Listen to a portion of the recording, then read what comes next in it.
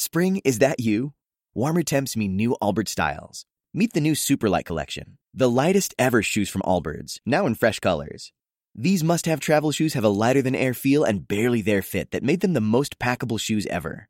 Plus, they're comfy right out of the box. That means more comfort and less baggage.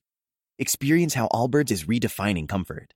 Visit allbirds.com and use code SUPER24 for a free pair of socks with a purchase of $48 or more. That's ALLBIRDS.com, code SUPER24.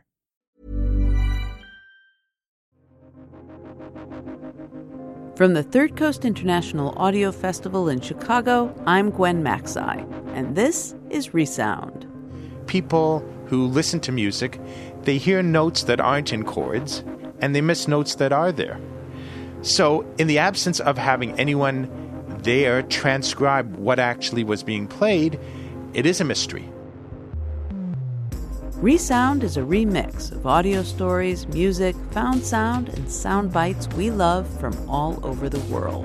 LA was the backyard pool mecca, but not just the backyard pool mecca, the properly, beautifully designed backyard pool.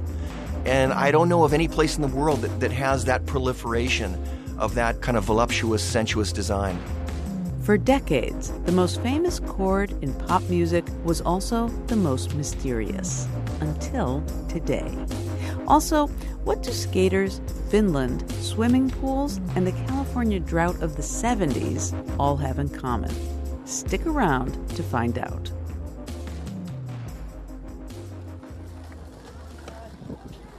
Yeah! That was legitness. Yeah, it was. To the uninitiated, skate parks look like concrete jungles. Hard edges, rails, steps, and slabs. But through a different lens, they're virtual gardens of slides and slopes, swooping up and down and around the ground like ocean swells. And that is exactly the point.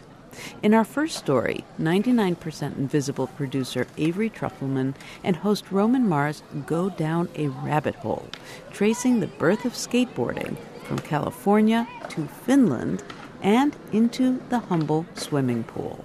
Stories like these are exactly the kind we love at Resound, with as many twists and turns as an aerial trick on an X Games halfpipe. This is The Pool and the Stream, a story in 3 parts. Here's host Roman Mars. Part 1. California. This looks pretty fun. 2 skaters in a plaza are confronted by a guard. Can't skate here? Nope. Oh man, it looks so good. Just one broken leg, please. It's kind of a pity that skateboarding is banned in so many places, because skateboarders appreciate the small details of architecture more than anyone. They recognize the quality of concrete, the grain of wood, the incline of a structure.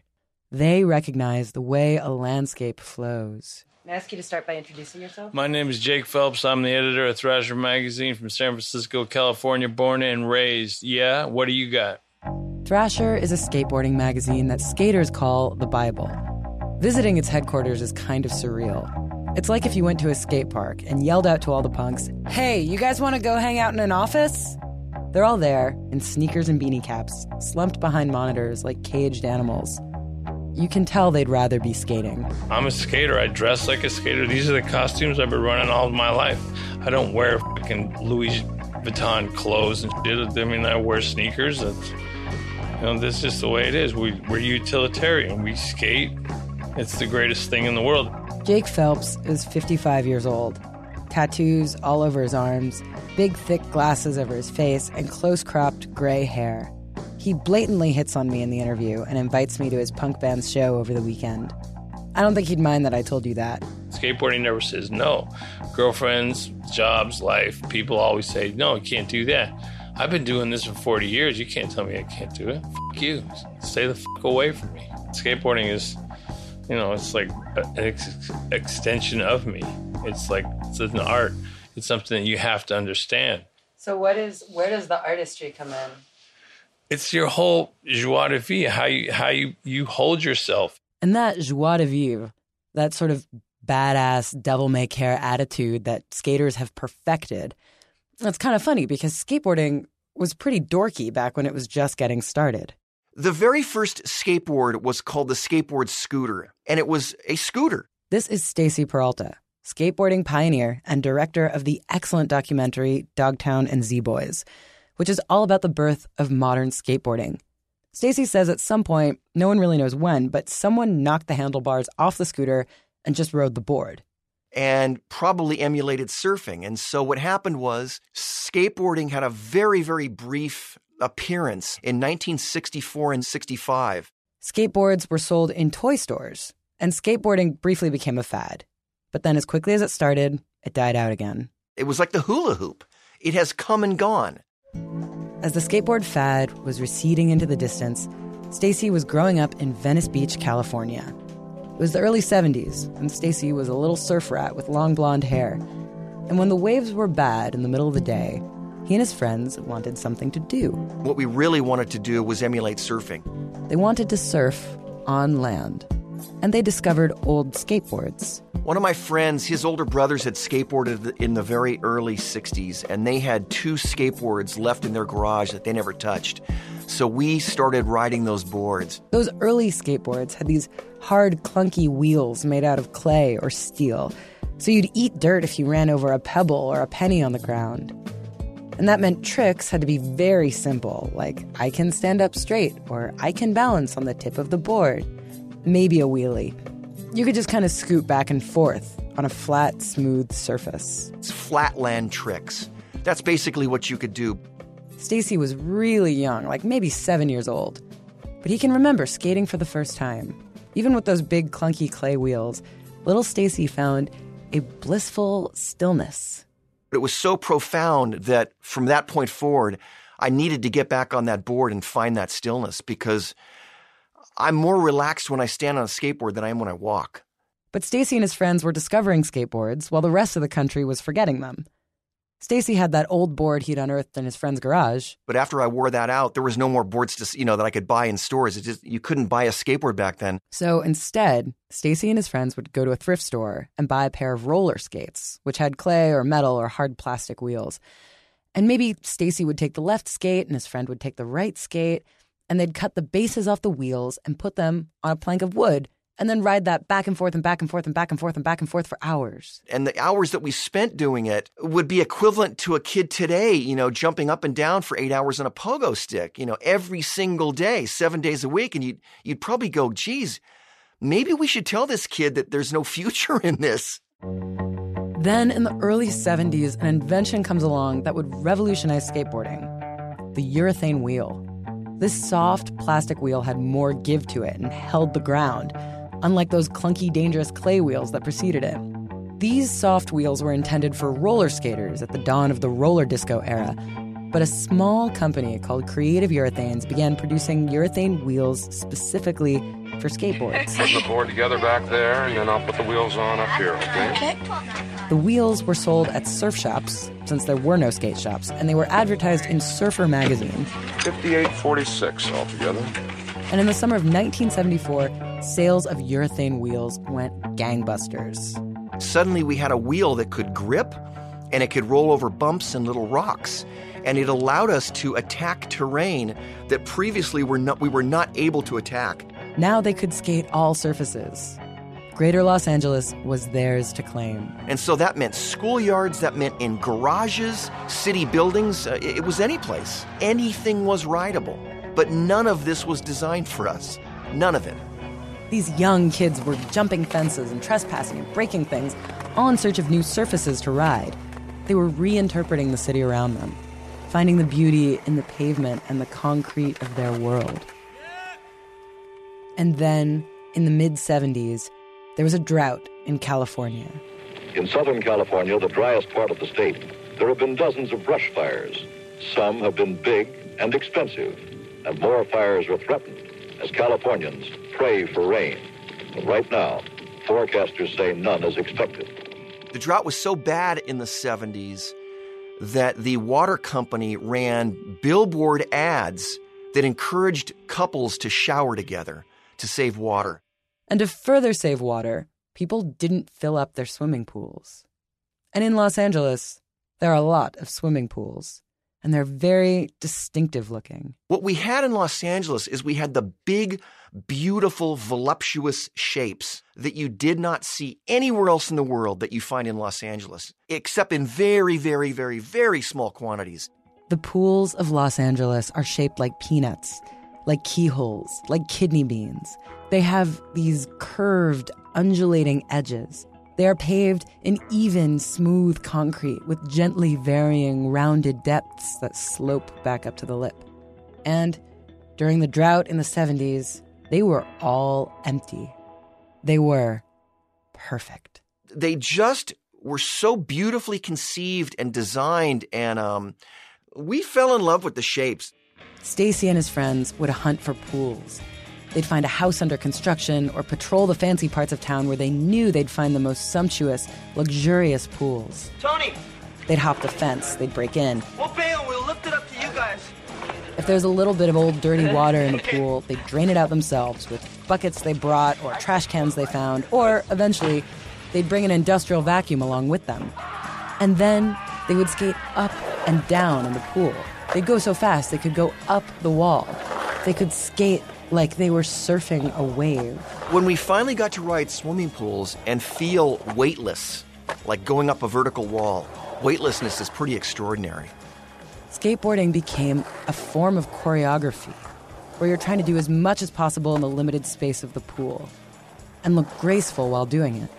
Here we were, a bunch of scruffy kids, and here we are riding in backyard pools, and we know what we're doing is beautiful, and we get to feel beautiful. And this beauty attracted attention. Back in the first wave of skateboarding in the early 60s, there had been a magazine called simply Skateboarder. It went out of business when the skateboarding fad died out.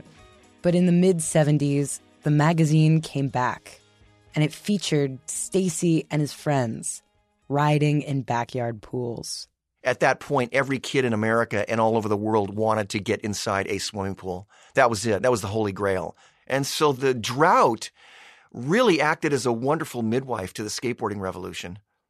Eventually, Stacy and the other skateboarders got so good at pool skating, they were able to skate up over the edge of the pool. They could kind of jump up in the air and maybe do a spin or something before dropping back into the pool. And these aerial tricks led to another genre of skateboarding. So style became less important and extreme maneuvers became more important. Aerial tricks paved the way for the X Games, halfpipes, and Tony Hawk. This whole chapter of the sport where skaters were trying to vault themselves really, really high up in the air. And that can all be traced back to the rounded, biomorphic pools of Los Angeles. The ones shaped like peanuts and keyholes and kidney beans. LA was the backyard pool mecca, but not just the backyard pool mecca, the properly, beautifully designed backyard pool. And I don't know of any place in the world that has that proliferation of that kind of voluptuous, sensuous design. The pools of Southern California and their proliferation led to the proliferation of skating. More people are skateboarding now than ever. It's a $7 billion industry. Goddamn. That's Jake Phelps at Thrasher again. People are skating pools every day. People are skating right now. Somebody just broke their arm in a pool right now. Trust me.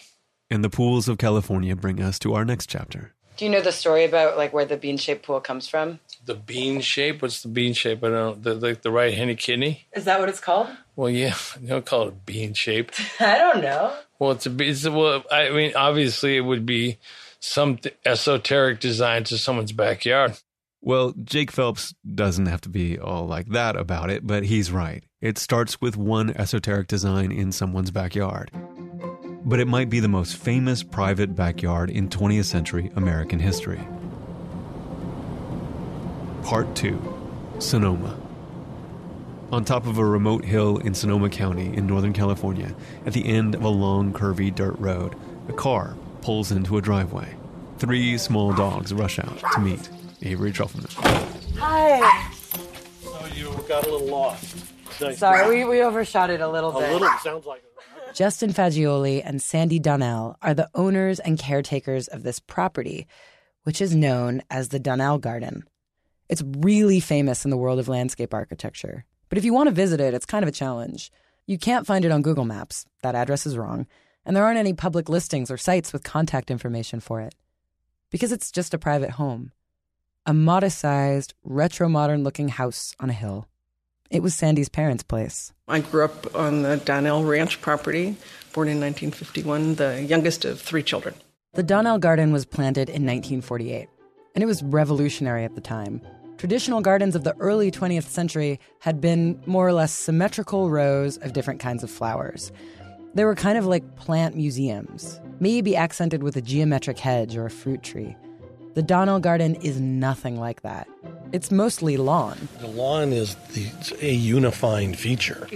It meanders through everything, and it becomes the river, the green river that goes from space to space. The garden looks like a sea of clean-cut grass, with floating islands of tropical plant clusters or groups of rocks and a few ancient oak trees. And there are large swaths of concrete and a big wooden deck. From above, the garden is almost like a Matisse collage, an arrangement of abstract shapes on a green grass canvas. And the most distinctive shape, of course, is the pool. Oh my God. Here's the object of your search. A kidney pool. This, from what we know, was the first kidney-shaped pool in California. It's every bit as beautiful as I thought, actually. It is bright, pristine, electric blue. And in the center of the pool is an abstract sculpture by Adeline Kent, which has 2 holes through it, one above water and one below. And you can swim through the holes in the sculpture like a dolphin, and it's insanely fun. I know because I tried it.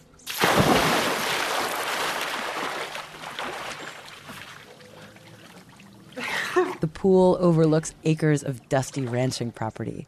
You can hear the hum of cars on a racetrack off in the distance, and you can see the hodgepodge skyline of San Francisco looming hazily beyond it.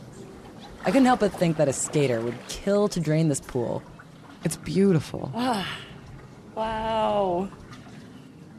It's hard to overstate the importance of the Donnell Garden to both formal landscape architecture and everyday American backyards. Sandy Donnell told me that a picture of the garden was in the Encyclopedia Britannica under landscape architecture. The property also helped create what we think of as the modern suburban backyard, with the lawn, the deck, and the pool. I would guess, with the exception possibly of Versailles, that the Donnell Garden is probably the most published garden, at least in the 20th century. Architectural historian Mark Tribe. The Donnell Garden was designed by Thomas Church, a landscape architect who wanted to create outdoor spaces that people would use and love. The title of Thomas Church's book was actually Gardens Are for People. In Gardens Are for People, he asked hypothetical clients, how much do you really like to garden? If you don't want to garden, the paving makes a lot of sense. Church said that gardens didn't necessarily have to be those traditional rows and rows of flowers. And this was a revelation for modern families like the Donnells. They wanted a place for parties and relaxing and lounging. They wanted their yard to be a piece of functional art that their kids and dogs could clamber on. The Donnell Garden became the epitome of outdoor California lifestyle. Throughout the 1950s, lifestyle magazines like Sunset and House Beautiful featured the Donnell Garden on their covers. In many ways, it became the icon, certainly of American modern landscape architecture. A lot of it being, of course, that's why we're here, for the swimming pool. As images of the Donnell Garden began to spread, newly minted suburbanites across Southern California began to imitate it. And West Coast landscape architects were inspired by its creative use of paving and lawn and its beautiful, biomorphic, curvy pool. The pool inspired thousands of imitators and eventually thousands of young skaters in Southern California. Now, we can't know for sure exactly where Thomas Church came up with the idea of using the original kidney shape. Retro boomerang shapes were appearing in everything from fine art to mass-produced textiles and Formica tables. By 1947, these shapes were everywhere. They were on everything and everywhere. So it's really hard to say. But there is a really interesting and widespread theory about where Church got his inspiration for the kidney pool. Skateboarding came to my neighborhood at the end of 1980s. We got a little bit of magazines and videos coming from the California scene. Part 3. Finland. Avery Trufelman actually went to Finland. How did you get those videos of the skaters in California? The first ones came like when someone's dad went to, a business trip to States, and then they brought back some videos. Jaanasaareo grew up in Finland, watching videos of California skaters, and he caught the bug in a big way. He started skateboarding and then became sponsored and started skating in cities all over the world. Through skateboarding, I fell in love with architecture and design. Jaana went to university and studied architecture, in part to have more control over the spaces he skated. I'll just sneak into that business and I won't tell anyone that I'm a skater, and just make sure that the handrail is skatable or the stairs have a good materials and curves. And in architecture school, Jaana distinctly remembers a lecture he heard about the origins of the kidney pool. There was a professor coming from California, and she was having a lecture and talking about the Donnell Garden. I think she was saying that it's the mother of all kidney pools. But that didn't seem right to Jaana. He knew about another kidney pool. It's actually a grandmother of all pools. It's in Finland, in the middle of Finland. And it was designed by an architect and designer named Alvar Aalto. Alvar Aalto's work and his life was exceptional in that sense that he was a pioneer in cross-disciplinary thinking and design. This is Antti Alava, an architect and vice president of Aalto University, which is named after Alvar Aalto. He designed marvelous furniture, and also he had a flourishing business. Alvar Aalto is the man in Finland. There are busts of him everywhere. He designed a lot of the public and government buildings and meeting halls in Helsinki. And Alvar Aalto's furniture is in, I kid you not, almost every single building. Almost every home has something designed by Alvar Aalto. Aalto is beloved and venerated beyond Finland, too. Frank Lloyd Wright loved Aalto, and he hated other architects. Frank Gehry also cites Aalto as one of the only other architects that he admires. Alvar Aalto was an architect's architect, and his work helped create a unique Finnish aesthetic, which was an important part of developing a unique Finnish identity. Because Finland is a relatively young country. Okay, Finland was first for about 500 years part of Sweden, and then for 100 years part of Russia. There are some movie theaters in California that are older than Finland. It was only in 1917 that Finland became independent. Before that, it was Russian, and it looks like it. The architecture in downtown Helsinki is unexpectedly regal and intimidating. The buildings line the streets like towering pastel cakes with white ornate trim. Helsinki has stood in for Moscow and Leningrad in a number of films. And at the end of the 19th century, it became very important to create our own national identity and try to get independent. Finland wanted to step away from Soviet romanticism, especially because the rest of Europe was experimenting with a new approach called functionalism. Functionalism was a reaction to the dirty, nasty, polluted cities of the 19th century, which were loaded down with extra trim and ornaments and statues. And functionalism was like an architectural cleanse. Functionalism wanted to be healthy. There was lots of sunlight, air between buildings. It was fresh. Think of the sharp lines and steel and metal of the German Bauhaus, or the pristine concrete of Le Corbusier. Functionalism is clean, geometric, stark, spacious, modern, and a little sterile. So Aalto was influenced by functionalist ideas, but wanted to humanize them. Adopting this kind of international influences and making his own versions of that. Aalto's architecture was crisp and functional, but a little more natural and organic. And he did this in part by using a lot of wood. He made wood behave in ways it hadn't before. Bending and gluing in a new way. This is Jonas Malmberg, architect and art historian with the Aalto Foundation. Where are we? Can you describe where we are? Sure, this is Aalto's own house, and also the office was located here. Jonas showed me the legs of some chairs and stools Aalto had made, and talked about Aalto's patented method for bending and curving wood. This method allowed Aalto to make curvy molds to make these wavy glass vases that he became famous for. It's blown in the timber mold. We get a bit different and new shapes for it. Curves made their way into Aalto's stairways and walls, and he made curving partitions to break up space, and he used rounded tiles and undulating countertops. So is it fair to say a lot of the curves he just made because he could? Like he figured out how to do it and he was just giddy with it? Probably, yes. And he probably wanted those. He wanted the buildings to be kind of something that you can't really predict. So when an art collector and lumber heiress named Marie Gulliksen asked Aalto to design her country home, the Villa Mairea, Aalto wanted to keep it very stark and clean, but also very friendly and natural. And we don't have there like any expensive material. Just timber in the floor, some red brick on the wall. We don't have any material that would be posh. But of course, in Finland, if you're going to have a country villa, you're going to have a sauna. It's part of our Finnish way of spending the time in the rural countryside. It's like sauna culture. And if you're going to have a sauna, you need a pool to cool off in. And Alvar Aalto made a pool with a very curious shape. Well, it's the kind of free form. It's a bit of maybe a sock, isn't it?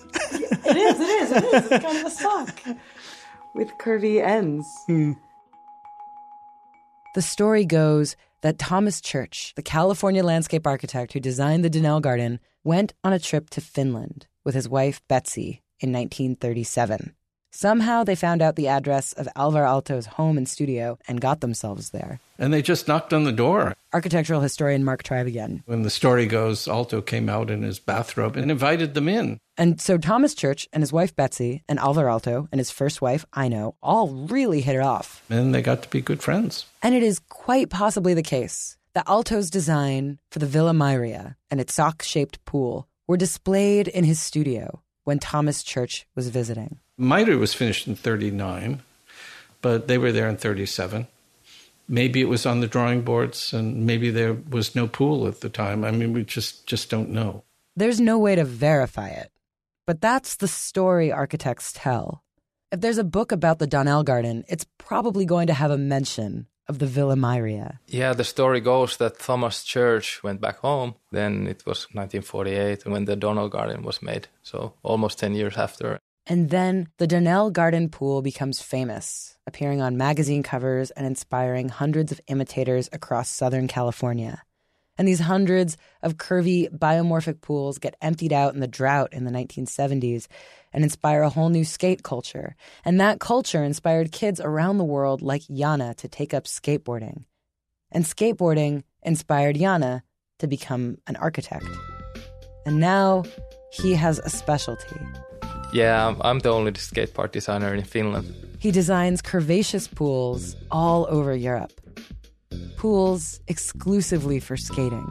There's one big pool coming to the east side of Helsinki. It's a really nice figure and something to be proud of, I think. When Jana says he's proud, he means that public skate parks and skate pools should be a source of civic pride, especially in Finland, where, Jana likes to tease, modern skateboarding began. I kind of use it as a joke when we're out with skate park builders. They're usually from States or Canada, and try to claim skateboarding for having its roots in Finland.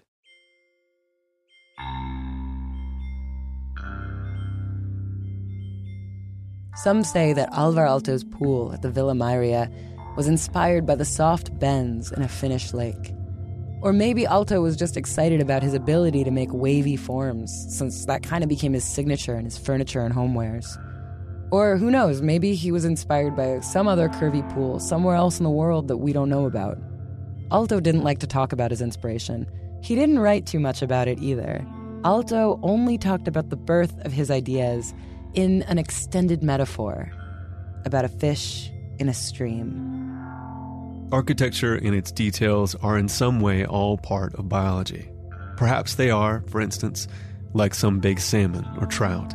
They're not born fully grown. They're not even born in the sea or water where they normally live. They're born hundreds of miles away from their home grounds, where the rivers narrow to tiny streams. Just as it takes time for a speck of fish spawn to mature into a fully grown fish, So we need time for everything that develops and crystallizes in our world of ideas.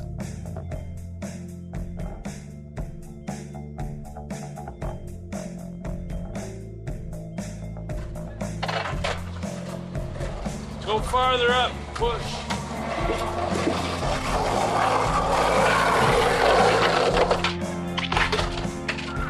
Jeez. The Pool and the Stream was produced by Avery Trufelman for 99% Invisible.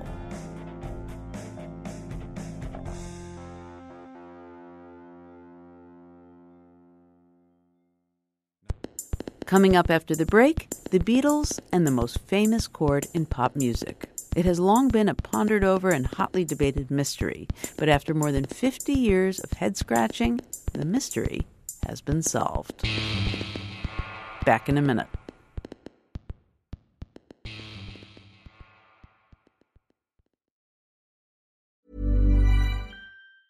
Hey, I'm Ryan Reynolds. Recently, I asked Mint Mobile's legal team if big wireless companies are allowed to raise prices due to inflation. They said yes. And then when I asked if raising prices technically violates those onerous 2-year contracts, they said, "What the f*** are you talking about, you insane Hollywood ass?"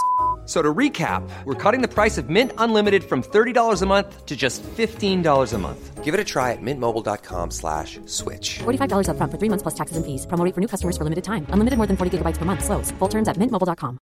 Catch those springtime vibes all over Arizona. Break out of the winter blues by hitting the water at one of our lake and river parks. Take a hike among the wildflowers. Just make sure to stay on the trails and leave the flowers for the bees.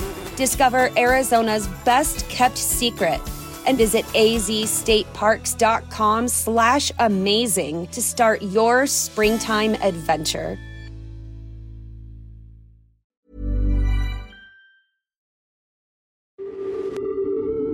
Welcome back to Resound from the Third Coast International Audio Festival in Chicago.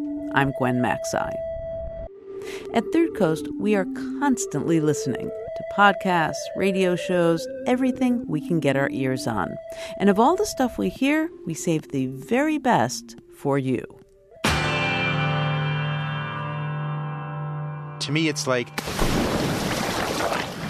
the feeling I might get if I jumped into a lake on a hot summer's day, and just the brilliance and the clarity and the coolness of the chords struck me. And, I don't think there's another song quite like it with an opening like that. There is so much going on in that one chord that producers in Australia had to make a podcast about it. There's dissonance and harmony, overtones and undertones, history and mystery. Everything you want in a good story. Here's producer Joel Werner with The Magical Mystery Chord.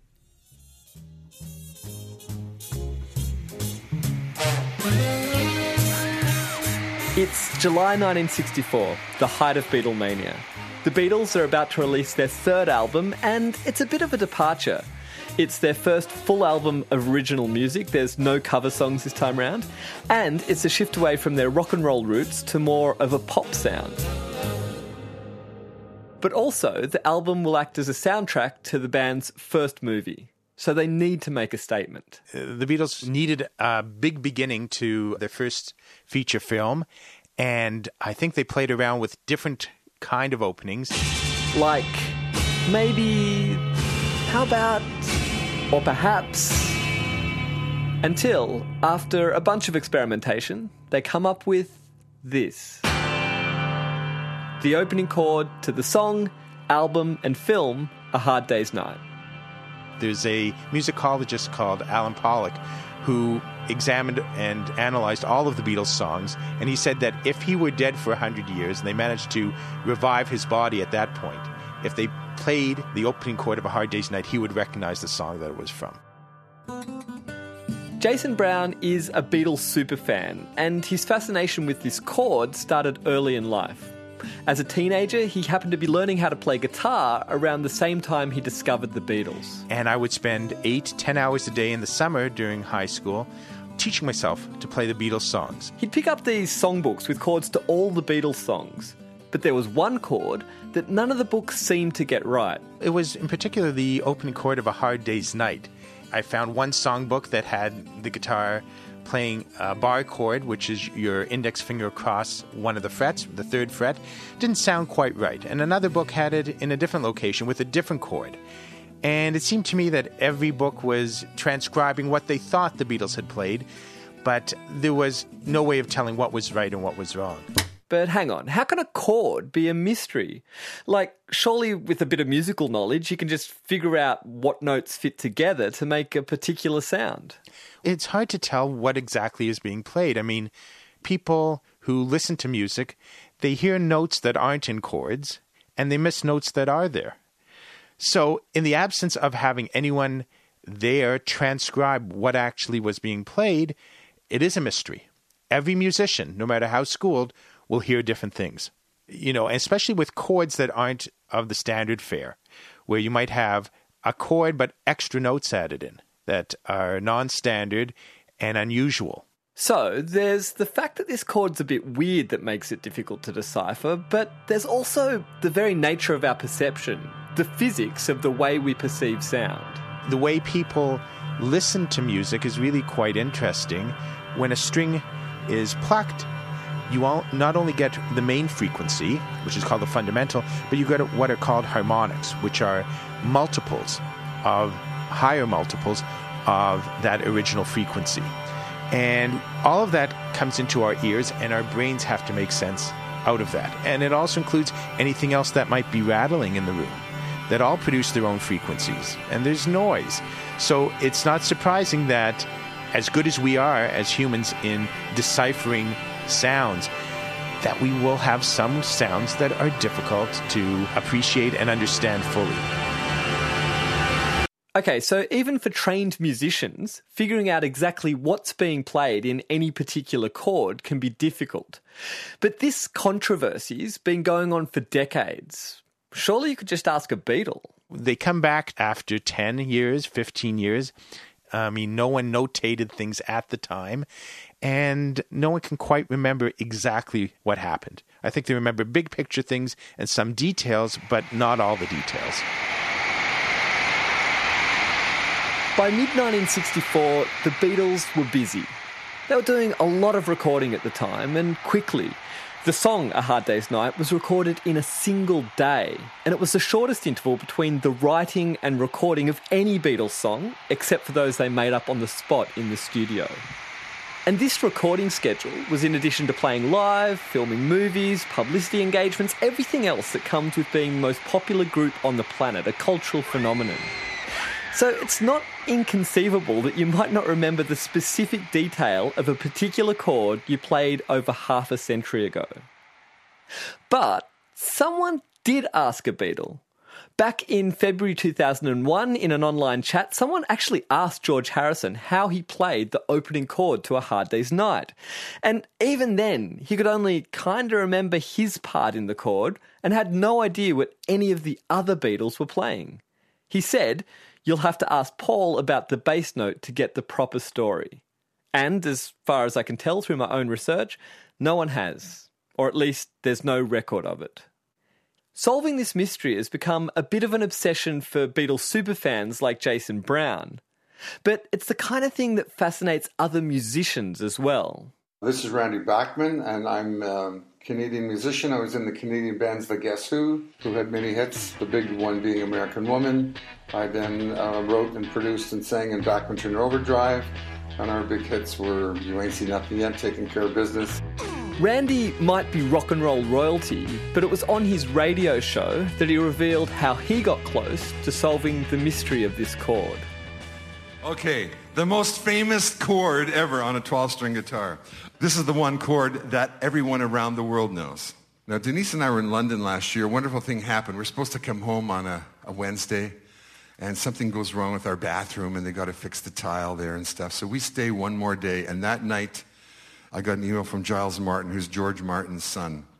And he grew up with all the Beatles, and now he's inherited the throne because his dad's about 82, George Martin's about 82, and pretty much deaf. So Giles Martin is doing all the Beatles stuff, all the remastering that you might have bought at Christmas in mono and stereo, the Cirque du Soleil Beatles thing in Las Vegas, the Beatles rock band, which we bought for Christmas, which was fantastic. To have us singing with 3-year-old grandkids, Lucy in the Sky, it's a wonderful thing to get. Honestly, you got to get that. So we go on... Giles Martin invites us into the studio. So we go to Abbey Road Studio, and it's like the suite. No one else can get in there. Giles Martin gets in, and he invites us in. We go in there. It's incredible. He says to us, I have all the Beatles source tapes. They've all been put in here. In a computer, in Pro Tools. What do you want to hear? So the Beatles have recorded, just like 300 songs. And... I think about it for a while and I say, well, there's been a lot of argument and speculation, and I know guys have written little books on it. The first chord of Hard Day's Night. What is the first chord? He said, okay, I'll let you hear it. So he put up one track at a time, because when you hear it all at once, it's like bang, it's like the greatest thing to hear all at once. I heard the first chord. It was George on a 12-string, just like this, and it's an F chord, but you put a G on top, and you put a G on the bottom. And you put a C next to that G. Now, I said, put on Paul's bass. What note was Paul playing? D.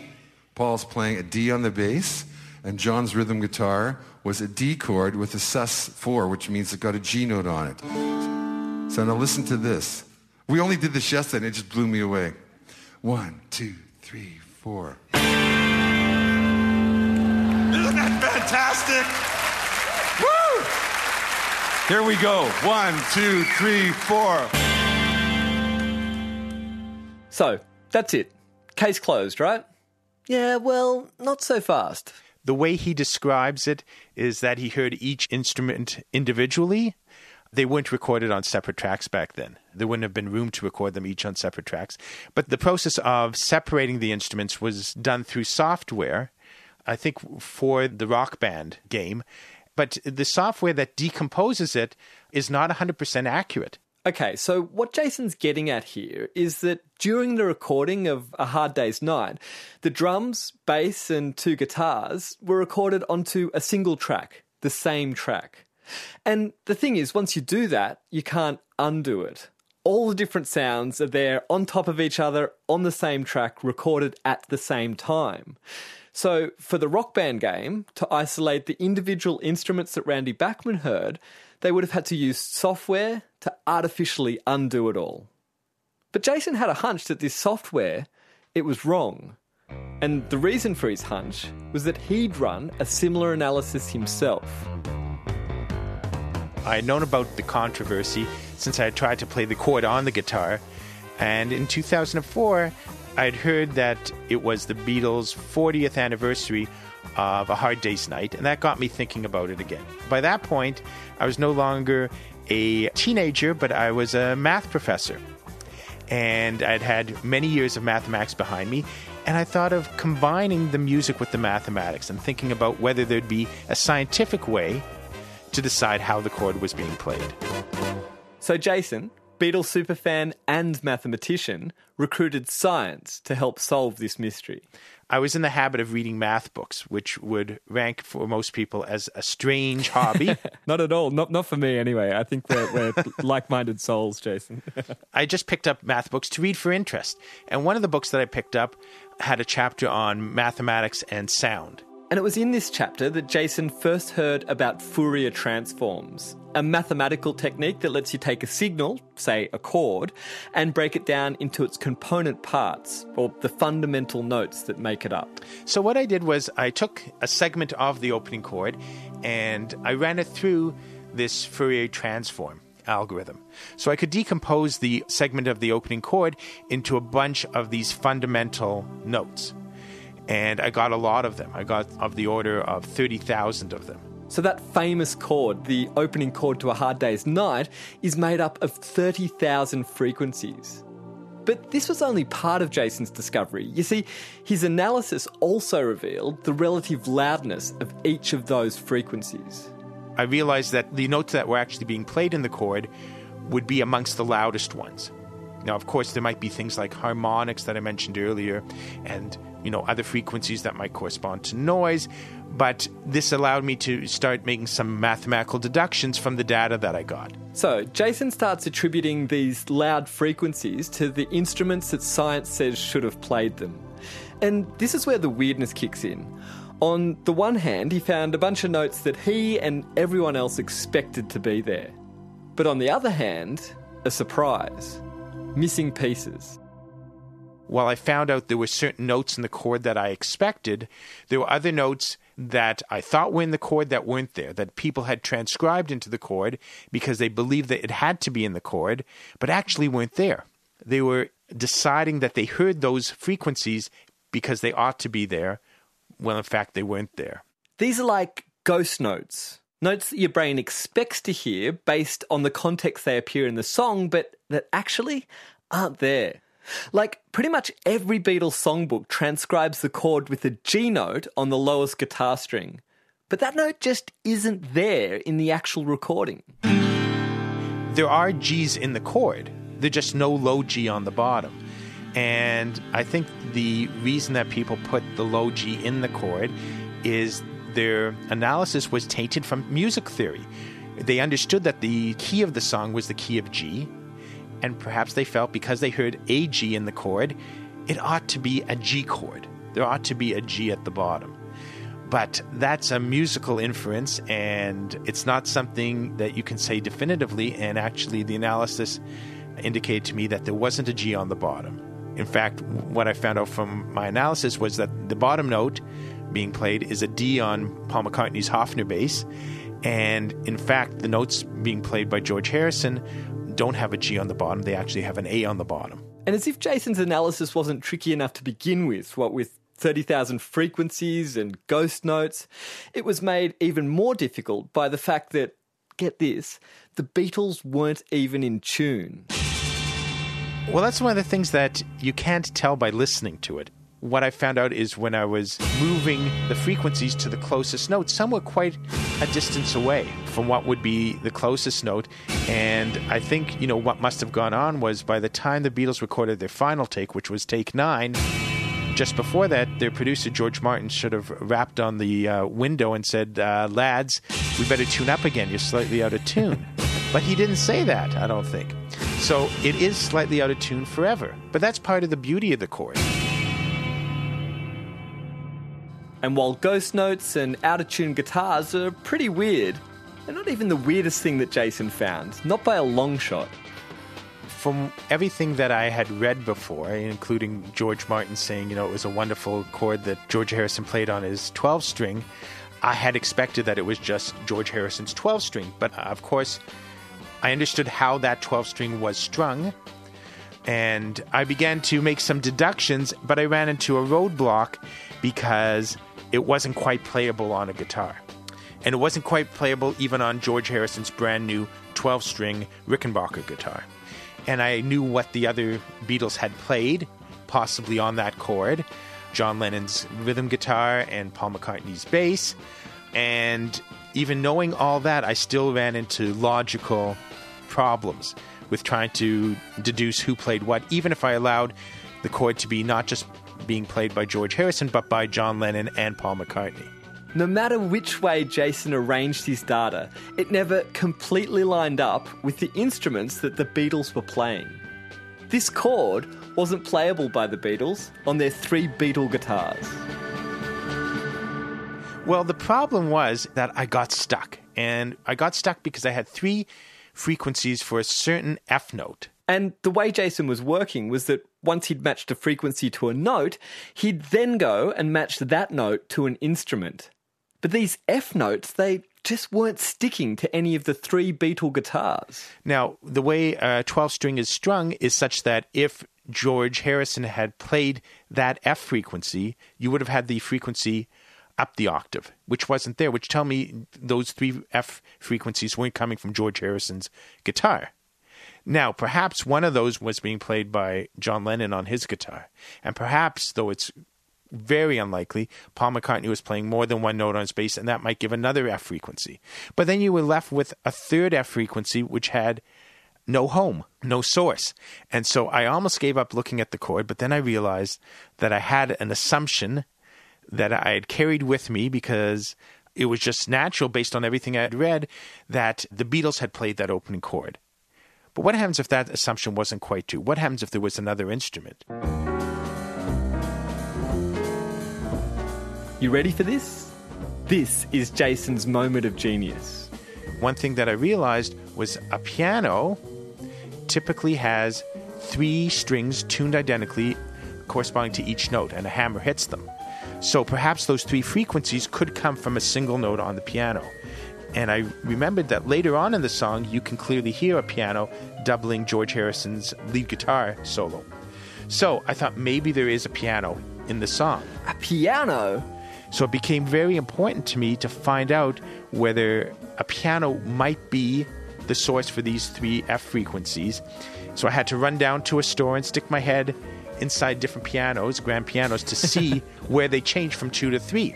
And so before I got thrown out of the store by the manager, I managed to determine, yes, it was plausible. And it actually told me a little deduction about the piano used in the Abbey Road studios to record that chord. And it told me that it was a mid-sized grand piano as opposed to a much larger grand piano because of where that note sits.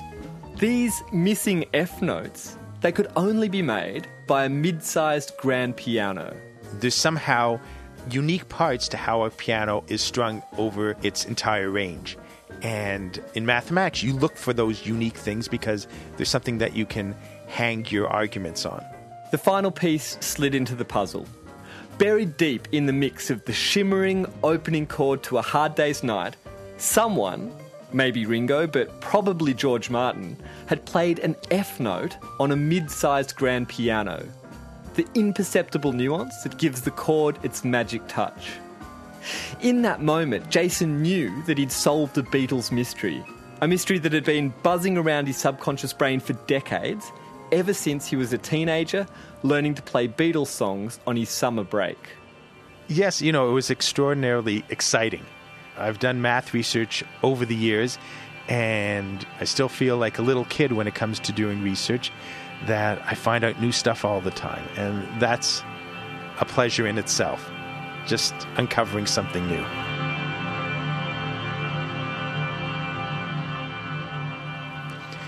It is fascinating that the chord was a mystery for such a long time, and people still talk about it. What they did with the tools that they had at hand.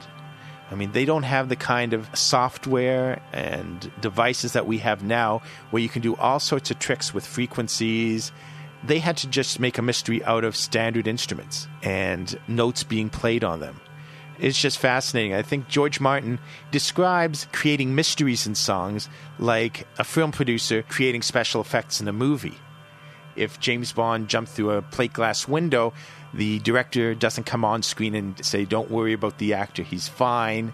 It's some film trickery. The Beatles didn't feel the need to explain the mysteries that they put into their songs, the musical mysteries. That may be, one of the legacies of the Beatles' music is the brilliance of what they put into their songs on so many levels that people 40, 50 years later, and undoubtedly longer, will still be analyzing them and still be trying to figure out what made them so great. Magical Mystery Chord was produced and presented by Joel Werner for Sum of All Parts, a podcast about the unseen influence of numbers on everyday life. For instance, there's an episode about how a school of fish helped an Australian netball team win a gold medal, and another about how 2 trains tell a story of inequality in New York. Check it out. Take a deep breath in. And out. There we go. All done. Breathing. That's breathing. In the right hands, even the sounds of medical equipment can be made into a musical composition. The podcast Constellations celebrates just that kind of sound art and audio ephemera. This story is about transplant recipient Karina Martin as told by Miyuki Yokiranta. Constellation says of Miyuki's work, "We love Miyuki's spacious and detailed approach to sound design. Her transitions between sequences pull us in and out of the narrative as we float alongside the procedures." Here is No Event. They noticed sort of maybe 2 hours in that after I'd been born, I had blue fingernails and blue lips.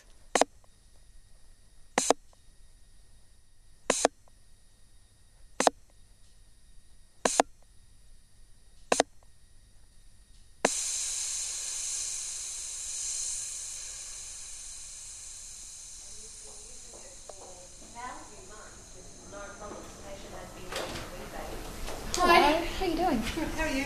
Good. Have you got some paperwork for me? Yes, I do. Miyuki, M-I-Y. U-K-I. Yokiranta, J-O-K-I.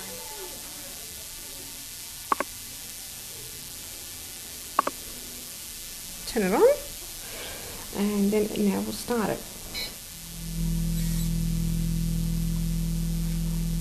And how often does it go off during? Every half hour, I think, during the day, and then like hourly or 2 hourly at night.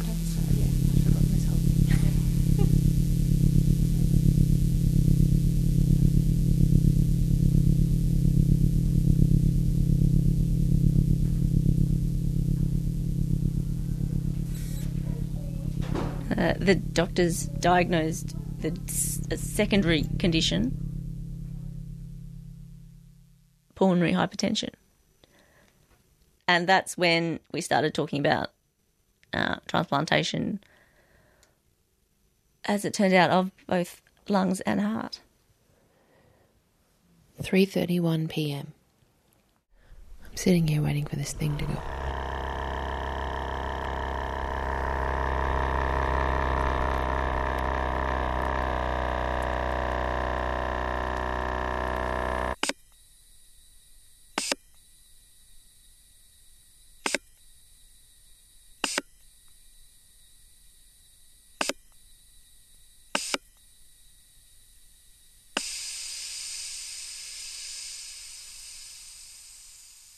No event. Okay. That's it for another half hour. I'm reminded of that old adage that life is long stretches of boredom punctuated by sheer moments of panic. They put you on they call it a passive list. And then there comes a point where the decision is, do we need to go on the active list? The workup, blood tests, takes about a year of just waiting. Every test you can ever think of. Full body scan things. Waiting. Skin tests. Waiting. Bone density test. What else did I do? An echocardiogram. Waiting. You wait. Psychological test too. That's the other one I forgot.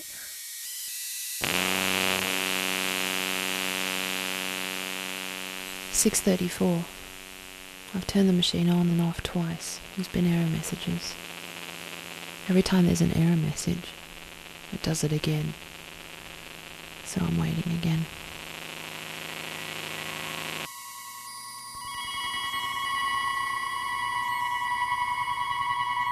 And I got the phone call.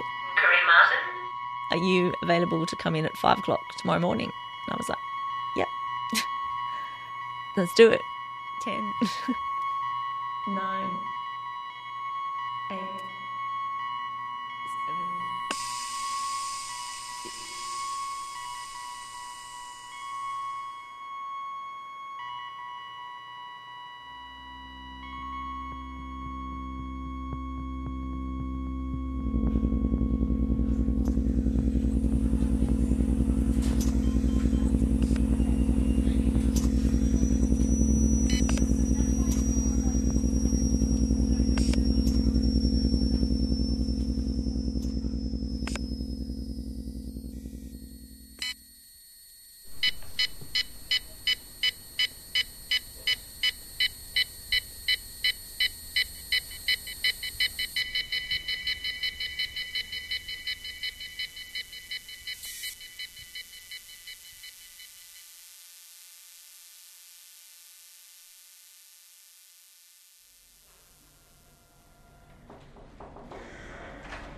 I just remember once I was fully awake, looking at my hands. Now, I've always had fairly purple fingertips because of my circulation.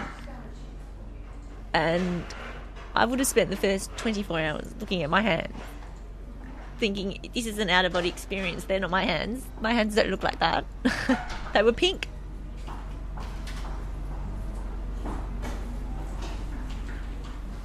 "8:29 p.m. We're past again.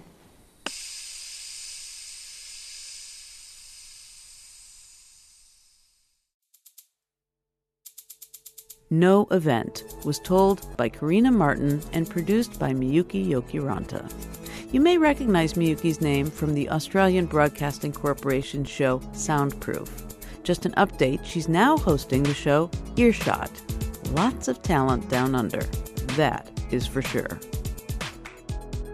Before we go, we wanted to give you a heads up. The 2018 Third Coast Conference is coming up October 4th through 6th.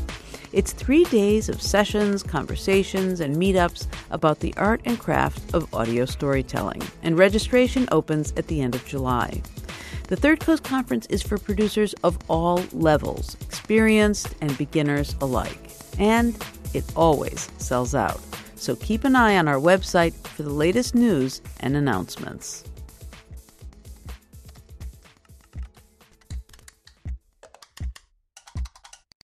You've been listening to Resound from the Third Coast International Audio Festival in Chicago. I'm Gwen Macsai. The program is produced by Dennis Funk with Isabel Vasquez and curated by Johanna Zorn and Maya Goldberg-Safer. Support for Resound comes from Emma, a web-based email marketing and communication service helping businesses and nonprofits manage their email campaigns and online surveys in style. More at myemma.com. The Third Coast International Audio Festival is a nonprofit arts organization made possible with lead funding from the Richard H. Driehaus Foundation and the John D. and Catherine T. MacArthur Foundation. Additional support is provided by the Agudino Foundation, the Menaki Foundation, and the National Endowment for the Arts. Special thanks to our many individual contributors from Chicago and around the world. The Third Coast Festival, now an independent arts organization, was originally founded at WBEZ Chicago. With so much to listen to and so little time, Resound. All diamonds, no rough.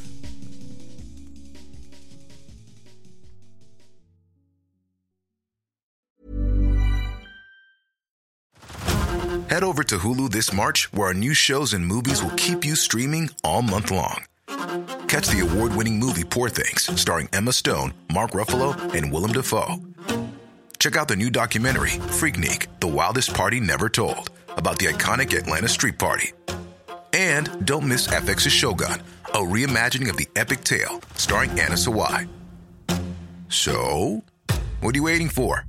Go stream something new on Hulu.